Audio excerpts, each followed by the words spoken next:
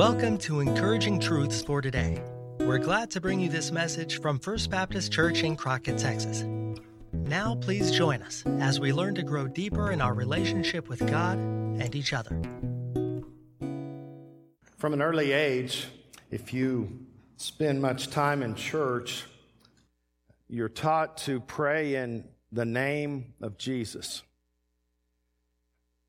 Sadly, over time, that can lose its meaning for us, can it? Because to pray in the name of Jesus is not just a way to sign off in prayer, but it's a way to keep our focus on Him and His objectives and His purpose and His character.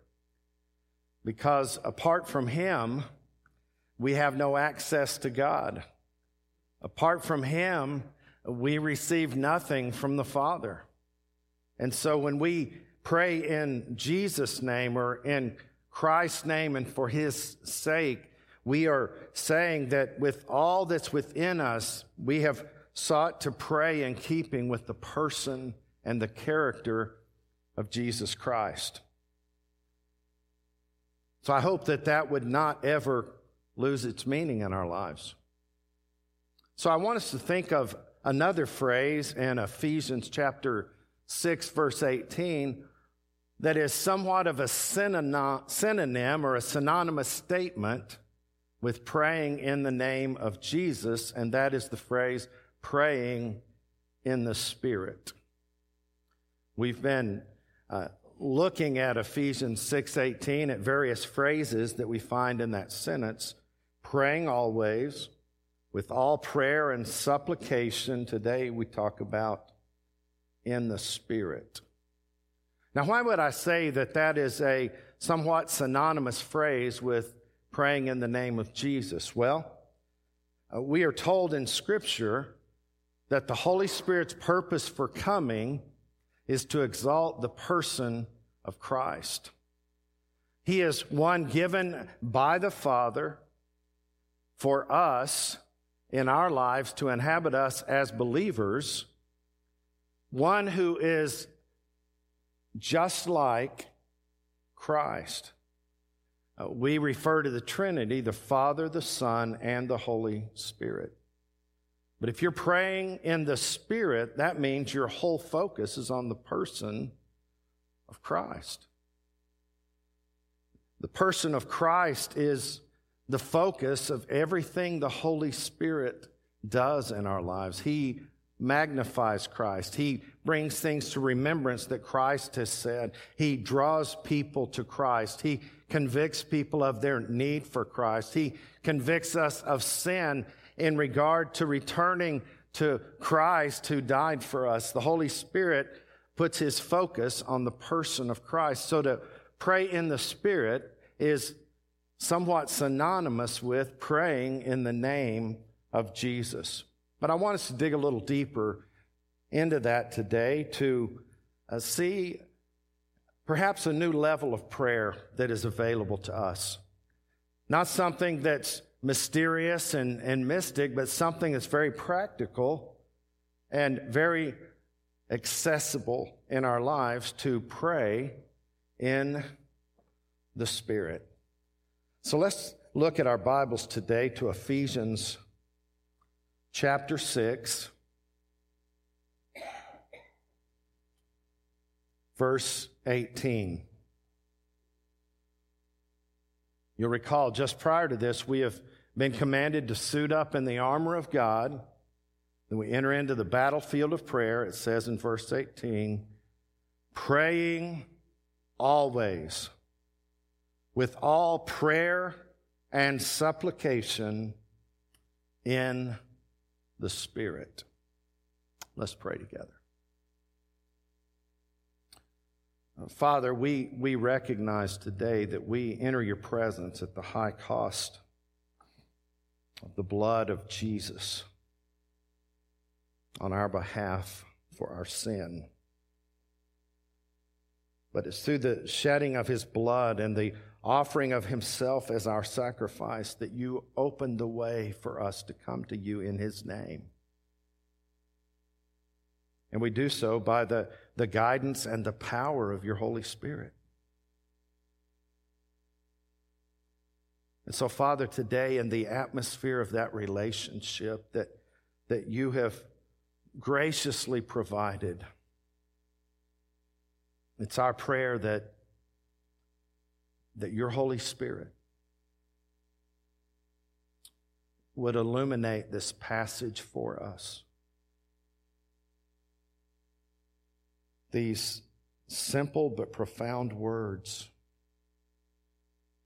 that point to the depths of what it means to know you.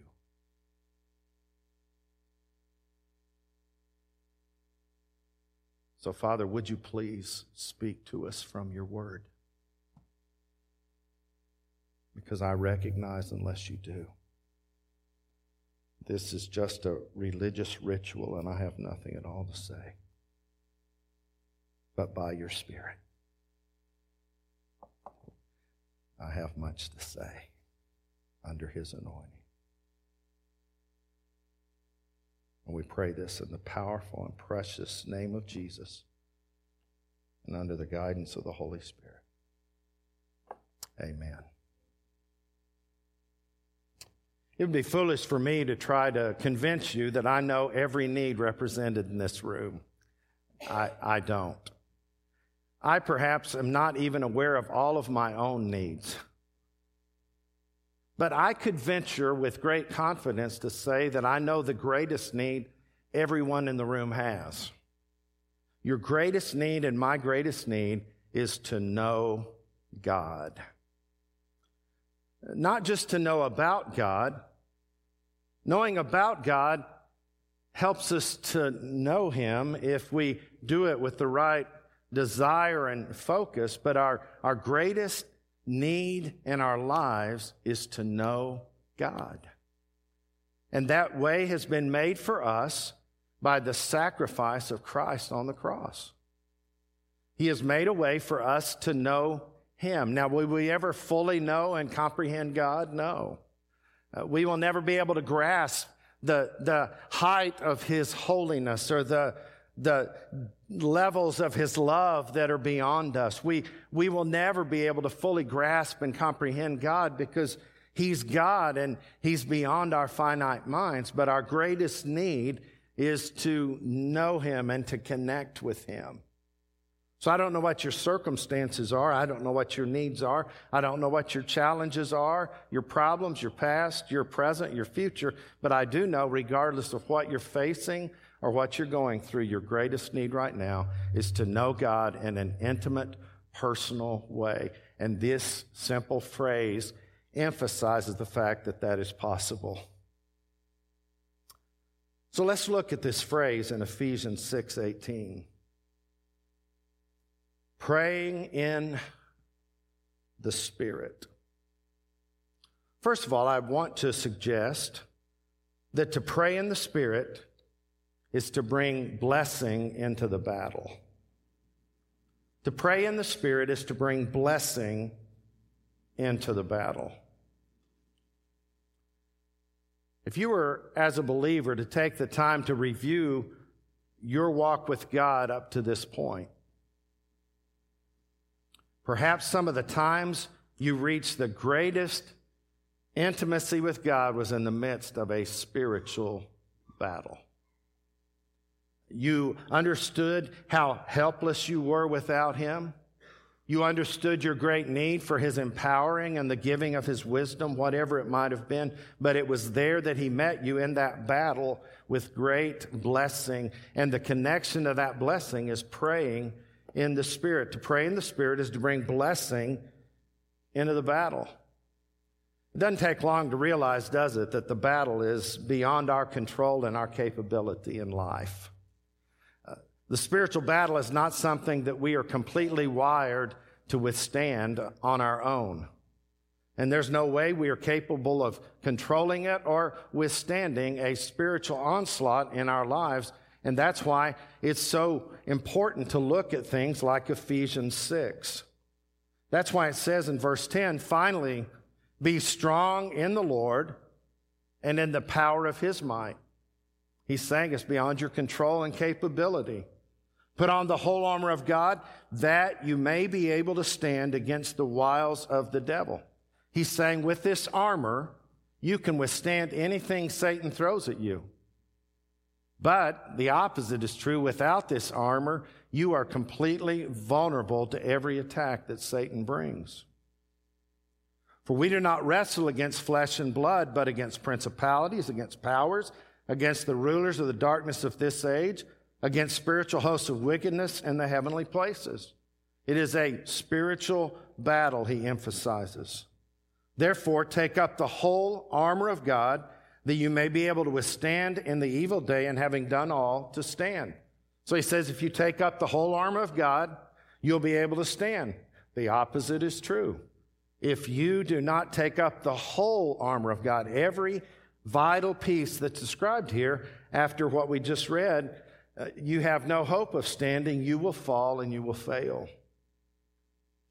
But having gone through the spiritual armor, he gives us the key, and the key here is praying in the Spirit, because to pray in the Spirit is to bring God's blessing into the battle. You see, spiritual warfare must be waged in the power of the Holy Spirit. If you look at that list in verse 12, and you just look at it completely objectively, would that not be intimidating to face that just by yourself? I mean, just think of all the attacks that you receive even now on your mind to distract you or discourage you, all the things that might go on your mind through those spiritual battles that are being waged at you, or the guilt and shame that you feel in your heart that is roaring there because these evil spirits are attacking or whatever. I'm saying we shouldn't be consumed with all of that. We should be controlled by the Holy Spirit. And the Spirit can bring great victory in our lives. Think about that scene of David facing Goliath. You know why everybody was so afraid for David? They were comparing David's size to the size of Goliath. And David didn't stand a chance. But David was not doing that. He was comparing Goliath's size to the size of God, and Goliath didn't have a chance. That's the perspective here in Scripture. This is a spiritual battle that must be waged in such a way that the Holy Spirit is leading the way and guiding us. It's got to be His battle for Him to bring His blessing. But when you are in a spiritual battle because of your commitment to Christ, and you're facing that challenge that is trying to remove your faith or shatter the foundation of your life and push you into a type of despair, you can trust that the Holy Spirit is prepared to bring His blessing of power and authority into that battle. That's exciting, isn't it? So we need to stop comparing ourselves with the battle that we face. Yes, it could be overwhelming. The spiritual attack is incredibly awesome, but our God is greater, and the personal Holy Spirit indwells us to fill us and to fuel us for that battle. So that's the first thing I want to encourage you with today. When you think about praying in the Spirit, it's giving us a picture of the fact that to pray in the Spirit is to bring blessing into the battle. What if it just stopped at verse 17? Just think about that. If that's how Ephesians 6 ended. And take up the sword of the Spirit, which is the Word of God. Whoa, what do I do now? Wait a minute. Do I just stand here? What? Well, praying always.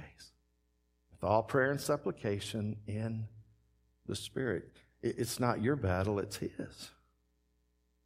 Let's look at a second thing that can encourage us from that phrase. To pray in the Spirit is a spiritual relationship with God that is initiated and empowered by the Holy Spirit. You see, sometimes we think, well, one day I decided to come to Christ. And when I decided to come to Christ, I prayed a prayer, I committed my life to Christ, and now I'm kind of left on my own to do what I can for Him. That is completely false, isn't it? God drew you to Himself by His Holy Spirit. And His Holy Spirit convicted you of the need for Christ. And you were drawn to Christ and turned from sin to Christ by that conviction of the Holy Spirit. And then you were not just born of water physically, but now you've been born of the Spirit, the Bible says. He birthed you in a spiritual sense. And at that moment, you were baptized by the Spirit into the body of Christ. You were ushered into the presence of God as His child through the sacrifice of Christ and the power of the Holy Spirit. And then that's where that relationship begins to blossom. And the Apostle Paul talks about it in two different contexts. One of those is in Romans chapter 8. If you turn to Romans chapter 8, he talks about this wonderful relationship with Him through Christ by the presence of the Holy Spirit in your life. Let's look at a variety of verses here. First of all, verse 5. For those who live according to the flesh set their minds on the things of the flesh, but those who live according to the Spirit, the things of the Spirit. For to be carnally minded or focused on the flesh is death, but to be spiritually minded is life and peace. Because the carnal mind is enmity against God, for it is not subject to the law of God, nor indeed can be. So then, those who are in the flesh cannot please God. But you are not in the flesh, but in the Spirit. If indeed the Spirit of God dwells in you, now if anyone does not have the Spirit of Christ, he is not his. He does not belong to Christ. And if Christ is in you through the person of the Holy Spirit, the body is dead because of sin, but the Spirit is life because of righteousness. But if the Spirit of Him who raised Jesus from the dead dwells in you, He who raised Christ from the dead will also give life to your mortal bodies through His Spirit who dwells in you. But then it goes on. Look at verse 12. Therefore, brethren, we are not debtors. We are debtors not to the flesh to live according to the flesh. For if you live according to the flesh, you will die. But if by the Spirit you put to death the deeds of the body, you will live. For as many as are led by the Spirit of God, these are the sons of God, or the children of God. For you did not receive the spirit of bondage again to fear, but you received the Spirit of adoption, by whom we cry out, Abba, Father. You see the picture there? The flesh and the Spirit waging war against one another. Then you give your life to Christ, and all of that regeneration, that rebirth happens by the Holy Spirit, and you come into the presence of God, and there is a crying out in your heart that dwells there, that cries out, Father. You have come to know your Heavenly Father. You've come to know the one who created you, the one who has called you, the one who has guided your life thus far, but now in His grace begins to shape you as a new creation in Christ Jesus. Do you remember that moment when you came to Christ? And the Holy Spirit took up residence in you, and it was that relationship with God now where you could call Him Father. Still distant in His holiness, but a closeness in His grace and His love. We can cry out, Abba, Father, and it's the Holy Spirit, the Spirit of adoption, that gives us that privilege of calling him Father. Here's what Charles Spurgeon says. Dear friends, have you ever tried what it is to perform any spiritual act apart from divine power? What a dull, dead affair it becomes. What a mechanical thing prayer is without the Spirit of God. It is a parrot's noise and nothing more. What do parrots do? They just say what they've heard others say. They just say things, and people get mad at a parrot if they insult them, but they're just saying something they heard someone say. Just think about that image of our prayers just being a parrot noise without the divine empowering of the Holy Spirit. It's so easy to just turn and start talking to God and use the right words, but your heart not be in it. But if the Holy Spirit is guiding you in that prayer to the Father, then there's that parental, that desire you have for that parental outpouring of His provision and His presence in your life. And you're crying out, Abba, Father, Father, I need you. Not just, Father, please do this and da-da-da-da. No. It's Father. It's the difference in me in a waiting room filled with people and they call out the name Mr. Dickinson. And I look for my dad because I'm too young to be Mr. Dickinson. But if I'm in a room filled with people and one of my boys is there and they say, Dad, there's a difference there, isn't there? It's not just a parrot's cry. It's a parent's heart responding to the cry of a child. And so if you are in Christ, you can pray in the Spirit. But if you are not in Christ, you cannot pray in the Spirit. But once you are in Christ, the Bible says here the Spirit of adoption causes you to cry out, Abba, Father, just that tender expression. And haven't you found that changes a whole situation? In the midst of tragedy and trauma, have you not seen your heart cry out, Father? Everything changes, not about your circumstances, but about the inner sense of well-being because of that spirit of adoption that cries out, Abba, Father. He says it again in Galatians chapter 4. It's in the context of why Christ came and how He came. It's a beautiful picture here of the triune God at work in our lives. It says in verse 4 of Galatians 4, but when the fullness of the time had come, God sent forth His Son, born of a woman, born under the law, to redeem those who were under the law, that we might receive the adoption as sons. And because you are sons, God has sent forth the Spirit of His Son into your hearts, crying out, Abba, Father.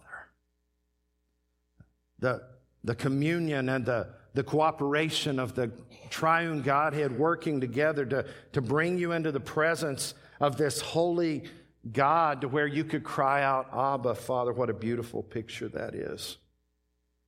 This is how William Gurnall describes it. Christ is the door that opens into God the Father's presence and lets the soul into His very closeness. Faith is the key that unlocks the door, but the Spirit is He who both makes this key and helps the Christian to turn it in prayer so as to get access to God.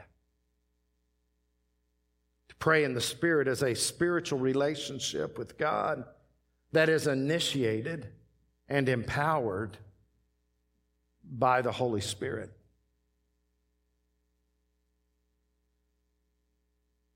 You see, your greatest need right now is not to conquer this problem you have. Your greatest need is to connect with the God that you love and serve. That's your greatest need. And Satan wants to cut out that communication, doesn't he? He wants to either destroy it or distort it to where it's just a rehearsed, rote performance rather than a real relationship with God.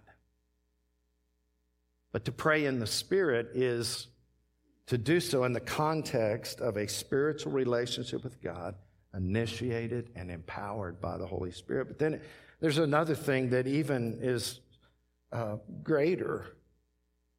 To pray in the Spirit is a Spirit-guided journey toward the mind, heart, and will of this triune God.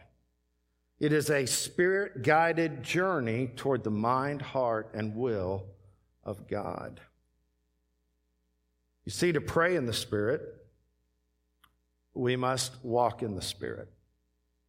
What does that mean? Well, we're commanded in Galatians 5:16 to walk in the Spirit, that we should not fulfill the lusts of the flesh. It's a command. We either walk in the flesh or we walk in the Spirit. Just like in Romans 8, it talked about the battle there. But when you walk in the Spirit, it keeps you from fulfilling the lusts of the flesh because you're under His control and His guidance. But in order to pray in the Spirit, you've got to be walking in the Spirit to do that. But the flip-flop is true. The opposite is true, and that is to walk in the Spirit, you've got to pray in the Spirit. Everything about your life has to be in step with the Holy Spirit. He has to be guiding you and shaping you and directing you and protecting you. Everything about that relationship, just leaning into a trust relationship with that triune God in this Spirit-guided journey toward the heart, will, and mind of God Himself. So there in Galatians chapter 5, you find this picture of walking in the Spirit, which I think enhances and erupts from praying in the Spirit. Verse 16 says, I say then, walk in the Spirit, and you shall not fulfill the lusts of the flesh. For the flesh lusts against the Spirit, and the Spirit against the flesh, and these are contrary to one another, so that you do not do the things that you wish. Have you ever found yourself in that dilemma? The dilemma described in verse 17, also in Romans 7. I don't do what I want to do, and I find myself doing what I don't want to do, and I find that struggle in my heart. What's the key? He says it's walking in the Spirit, that you should not fulfill the lusts of the flesh. Follow the guidance of the Holy Spirit. These two things are mutually dependent upon one another. To pray in the Spirit is a Spirit-guided journey. Now let's look back at Romans 8. Beautiful truth here about this Spirit-guided journey. Perhaps when you think of Romans 8, immediately you think of Romans 8:28. Well, I hope our view of Romans 8:28 is never the same after today. This is such a key to praying in the Spirit. Verse 26. Now remember this in the context of Spirit versus flesh. In our hearts, it's by the Holy Spirit that we know that we are children of God. All of these wonderful things are being said up to this point. And verse 26 says, likewise, the Spirit also helps in our weaknesses. For we do not know what we should pray for as we ought, but the Spirit Himself makes intercession for us with groanings which cannot be uttered. Now He who searches the hearts knows what the mind of the Spirit is, because He makes intercession for the saints according to the will of God. So it says when I get to a point I don't know what to ask for as I should, the Holy Spirit takes up in that relationship and He intercedes for us with words that cannot be uttered. It's a beautiful picture of the fact that wordless prayers are not worthless prayers. And he intercedes in keeping with the will of God. The scripture here is saying, who but the Holy Spirit would know what the will of God is? Who but the Holy Spirit, as God himself, God the Spirit, who apart from him and the Son and the Father would know what the will of the Father is? And so he takes us on this Spirit-guided journey, and when we don't know what to pray for as we ought to, the Holy Spirit intercedes for us with groanings that cannot be uttered, and he intercedes for the saints according to the will of God, and we know that all things work together for good to those who love God and those who are called according to his purpose. Why are they going to all work together for good? Is that just saying it's all going to work out? Chill, it's fine. No. Saying, no, the Holy Spirit is guiding you. This is a Spirit-guided journey toward the mind, the heart, and the will of God that you're on. And as you pray in the Spirit, and the Spirit is praying in you and interceding for you, he is praying the very will of God, and we know that all things work together for good to those who love God and are called according to his purpose. Isn't that a great picture? For whom he foreknew, he also predestined to be conformed to the image of his Son, that he might be the firstborn among many brethren. He's saying, you were predestined as a people. When you come into the family of God, you have a predetermined, predestined destination, and that's likeness to his Son. He wants to take his people that come to him in Christ, those he has looked through history and seen that would come, and he has predestined a purpose for that people, and that's to conform you to the image of Christ, and praying in the Spirit is a part of that. Moreover, whom he predestined, these he also called. Whom he called, these he also justified. And whom he justified, these he also glorified. What then shall we say to these things? If God is for us, who can be against us? He who did not spare his own Son, but delivered him up for us all, how shall he not with him also freely give us all things? Who shall bring a charge against God's elect? It is God who justifies. Who is he who condemns? It is Christ who died, and furthermore is also risen, who is even at the right hand of God, who also makes intercession for us. So here's where you're living your life if you're praying in the Spirit and you're living in the name of Jesus, praying in the name of Jesus. If that's your whole focus, you're living right between the intercession of the Holy Spirit and the intercession of Jesus Christ. Can you think of two better prayer partners? Can you think of two better people to represent you before the Father? So the Holy Spirit's interceding with groanings that cannot be uttered, and all things are working together for good. And then on the other side, who can bring a charge against God's elect? For it is Christ who is standing before the Father, interceding for us. Any wonder why Romans 8:28 is true? It's not true because it's all going to work out. It's true because the triune Godhead is covering me, empowering me, guiding me, pulling my life toward this completion of God's determined purpose. And it's a beautiful Spirit-led journey through life. And I can pray in the Spirit and get in the very heart of all of God's activity in me and through me. I'm about to just jump and scream right now. Well, then finally, to pray in the Spirit is to immerse yourself into your love relationship with your Heavenly Father. I'm going to tell you something today you may have forgotten. God loves you. Sure, He hates sin. Sure, I believe our nation is under God's judgment. I believe it would be hard to argue otherwise. I understand all of the mess, but in the midst of the mess, God loves you. And the outpouring of God's wrath has been lifted from you through the death of His precious Son. And when you come to know his Son and the Holy Spirit takes up residence in you, you are no longer a rebel, you are a child now. And you come before him crying out, Abba, Father. And there is a closeness available at that point. And when you pray in the Spirit, you are immersing yourself in that love relationship with your Heavenly Father. If you turn to the book just prior to Revelation, the book of Jude. So if you get to Revelation 1, it's just right there. Jude, 1 chapter,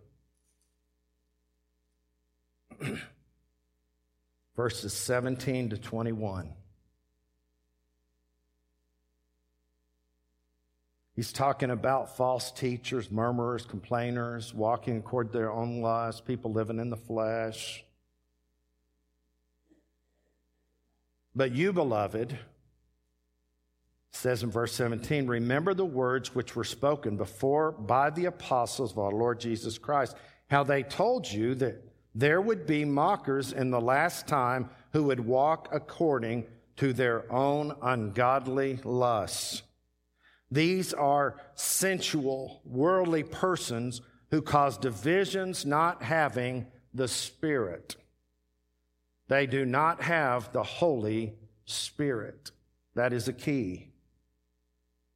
But you, beloved, building yourselves up on your most holy faith, praying in the Holy Spirit, keep yourselves in the love of God, looking for the mercy of our Lord Jesus Christ unto eternal life.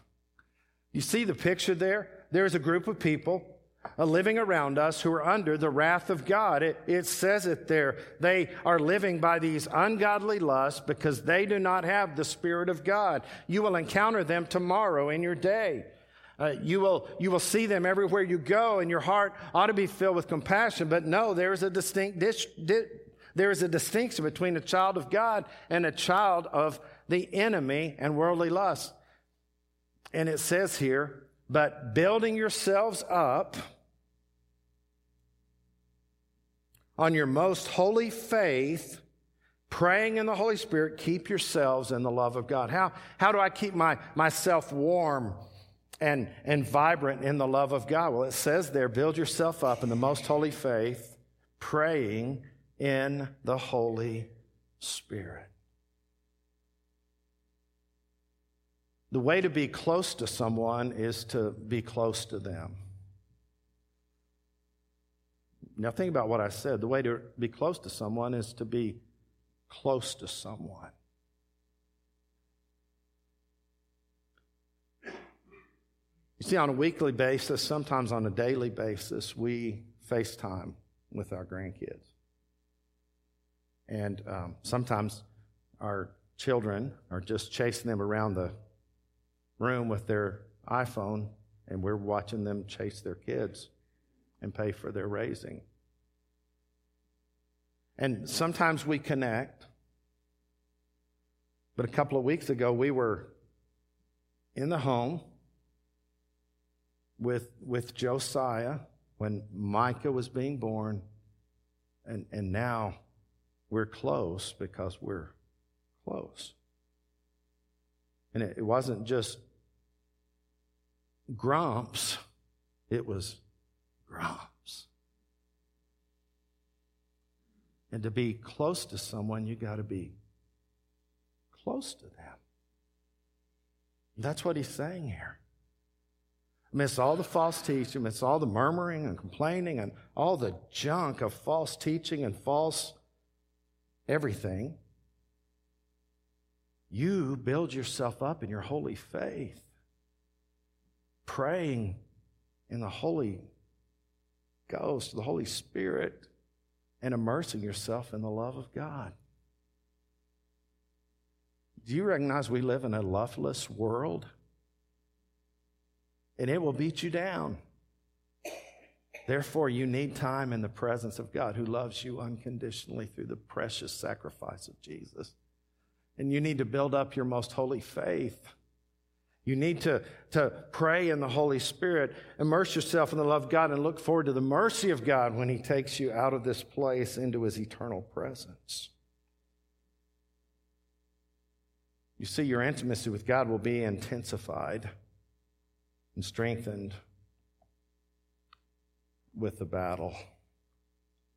The battle's necessary. But the Holy Spirit is present. A young person saw a caterpillar trying to come out of its cocoon. But when it comes out, we know it's not going to be what it was. It's going to be a beautiful butterfly. This young person noticed the cocoon moving and struggling and decided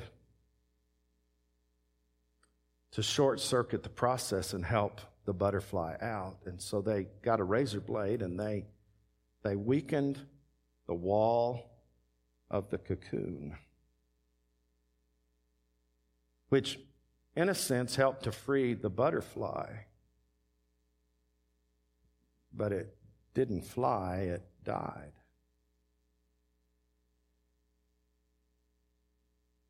They asked their parent, why did that happen? And the parent said, the butterfly needed the struggle to gain strength to fly. And I know many of us would like to hit fast forward or like to skip the song that your life is on right now. The reality is you need that struggle. Because it's in the strain of the struggle that you're strengthened by His love and His mercy. And your faith becomes what it needs to be. And praying in the Spirit fuels your faith. Praying in the Spirit fine-tunes your focus in the midst of the battle. It immerses you into that love relationship you have with God, because it's there that you find a sense of well-being and purpose and guidance that God guides you through life in. And so the question today is not, do you have problems and struggles? We all do. The question is your heart set on knowing God and pleasing Him? And if that's the heart of your life, and you're walking in the Spirit, and you're praying in the Spirit, and the Spirit is praying in you, He's going to bring you through into a glorious display of His power and His presence. That's what it means to pray in the Spirit.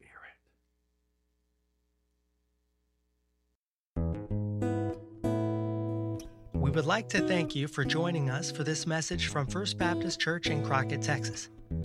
First Baptist desires to be a house of prayer with a heart for people, making a difference by making disciples from our neighborhood to the nations. If you would like more information about this ministry, please visit www.firstcrockett.org. Until next time, may God's blessings be upon you.